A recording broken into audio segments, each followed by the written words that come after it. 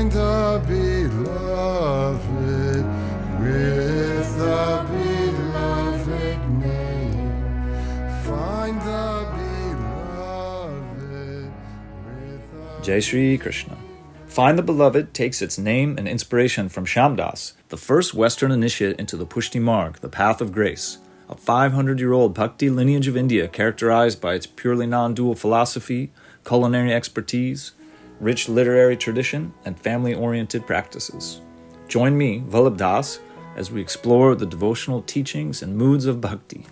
With the blessings of our Guru Shri Milan Baba and the backing of Pratham Peeth Publications, we begin with the Chorasi Vaishnavan Ki Varta, the famous Braj Bhasha prose Varta literature describing the life, stories, and accounts of the 84 Vaishnavas, the 15th and 16th century Bhakti saints of India.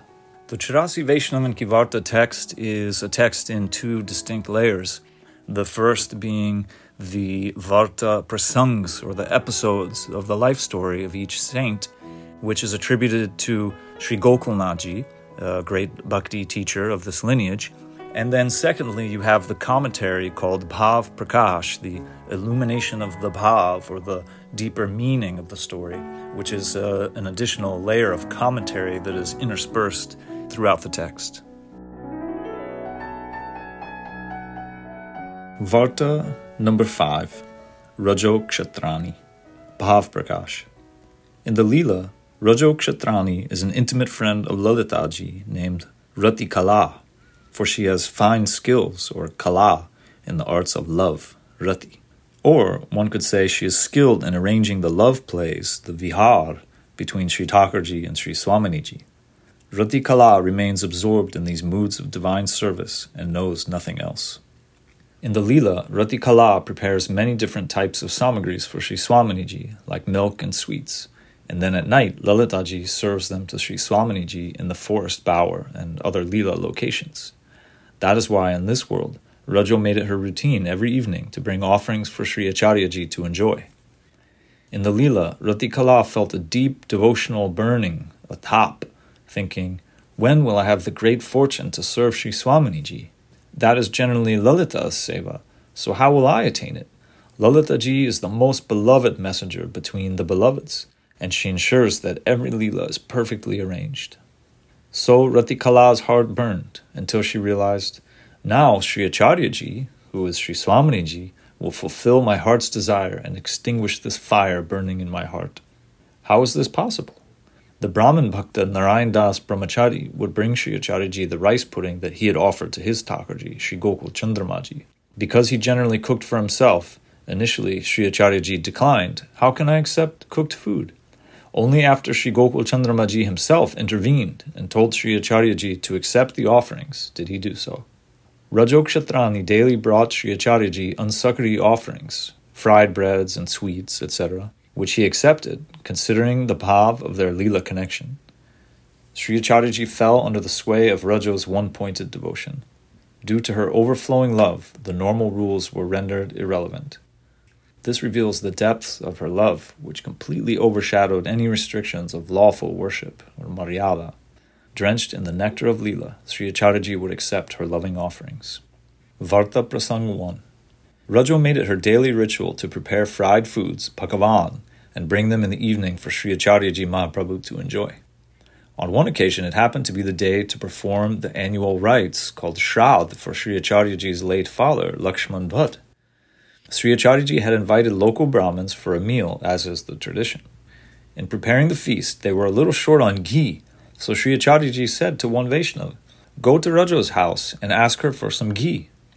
The Vaishnava arrived and said to Rajo, Sri Acharyaji is asking for ghee. To which she replied, what for? The Vaishnava explained, today is Lakshman Bhatt's Shraddh. Sri Acharyaji invited Brahmins for a meal and they ran out of ghee. Rajo bluntly replied, go tell him I don't have any ghee. The Vaishnava returned to Sri Acharyaji and said, Maharaj, Rajo doesn't have any ghee. Sri Acharyaji insisted, go back one more time and sternly demand some ghee. The Vaishnava returned to Rajo and said, Sri Acharyaji is irritated, so you better give us some ghee. Still, Rajo refused. I don't have any, so how can I give it to you? Returning to Sri Acharyaji, the Vaishnava reported, "Maharaj, Raja won't give us any ghee." In the end, they procured some ghee from somewhere else to complete the feast for the Brahmins. That night, when Raja arrived with her fried food offerings for Sri Acharyaji, he sat with his back turned to her. Raja asked, "Maharaj, souls are full of impurities. What offense have I committed that you will not even let me see you?" Sri Acharyaji replied, "Today I performed the annual rituals for my deceased father. Why did you refuse to give me any ghee for the feast?" Raja answered, "I didn't have any ghee." "Then how did you prepare these fried foods?" Sri Acharyaji countered. "Maharaj," she said, "why not take ghee from your own home for the feast?" Sri Acharyaji replied, "The ghee in my home is Sri Thakurji's. How could I take that?" "Who do you think lives in my home?" Raja replied. "For me, your form is even greater than Krishna. So why would I give away ghee for your father's shraddh when I could use it instead to make divine offerings that are connected to the eternal Leela for you? I am not the servant of your father. I am your servant. You demanded that ghee from me just as a test. The first time you sent that Vaishnav to me for ghee, it was for worldly reasons, because there wasn't enough to cook for the feast. You said, 'Bring some ghee from Raja.' But I recognized this instruction was coming from mundane flow, so I said no. Later you thought to yourself, 'I need ghee quickly, because it is my father's shraddh, and I must feed the Brahmins.' When that Vaishnav returned and demanded rather rudely that I give you some ghee, I realized that your second request was coming from the path of rules and regulations, maryada. In grace-filled or pushti undertakings, there is never any use for anger, for everything is perfected through bhav alone. In the maryada path, if you don't have the exact ingredients, the results of the sacrifice will be nullified. The act is completed by the ingredients, and that's why you were angry over the ghee, because it was an essential ingredient for the shraddh ritual. I knew your second request for ghee was maryada, so I did not follow it. I wouldn't give any ghee for a maryada ritual. If you had asked for ghee a third time for some pushti activity, I would have gladly given it. All you would have needed to say to that Vaishnav is, 'Go tell Raja to give us some ghee. There will be no harm done to her pushti dharma.' If that were the case, how could I turn them away empty-handed? But Maharaj, why would I knowingly fall into a well? It was through your grace that I had enough understanding to say no. You inspired me inwardly, sitting in my heart and telling me not to give you any ghee, and instead you got it from somewhere else. Know that I am your priceless servant. Please grace me." Bhav Prakash.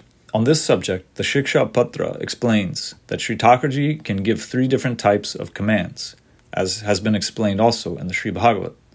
Worldly or lokic commands are for mundane undertakings, such as the nourishment of one's family, protection, food, bodily pleasure, and so on.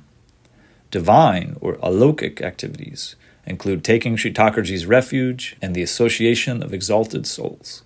Scriptural or Vedic activities include pilgrimage, deity worship, and performing karmas that bring heavenly rewards. These 3 types of activities, worldly, scriptural, and divine, produce different rewards. Worldly activities lead to samsara, the illusory world of temporary pleasures. Vedic activities lead to heaven, while divine actions lead to the attainment of Bhagavan. Raja didn't give Sri Acharyaji the ghee because she understood the distinctions among these 3 types of activities. Sri Acharyaji became pleased with Raja and faced her again. She presented her fried food offerings, saying, "Please enjoy these." Sri Acharyaji explained, "Today is my father's shraddh, so I can only take 1 meal. I can't have any more."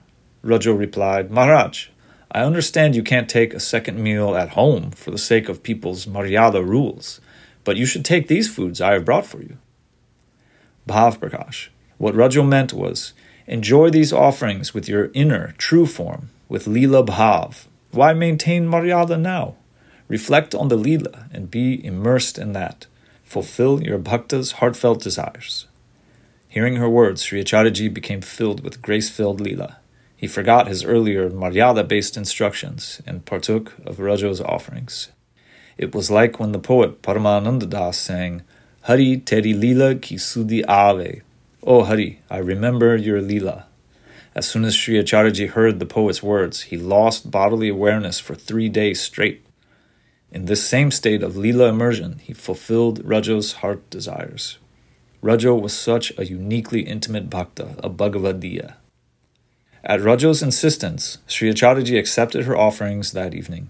Rajo Kshatrani was such a vessel of Sri Acharyaji Mahaprabhu's grace, a truly exalted soul whose story has no end. To what extent can we praise her? Our deep gratitude goes to our patrons at patreon.com/findthebeloved, my beloved wife Jenna Faith of Jamuna Yoga, Prem Das, Professor David Haberman, Fran Langerfeld, Nandi Mukhiji, Krishna Chaitanya Das, Ishwari, a bhakta and proprietor at Vintage India NYC, Vishwambar Seth of the Mayapuris, Katie Jo Walker and Bobcat, Alka Ji and Jay Mashru of London. Thank you so much to our sponsors. Join us at patreon.com/findthebeloved for more in-depth exploration of these vartas, the full text of each translation, and special weekly satsang meetings to discuss and delve deeper into this amazing literature. Jai Shri Krishna.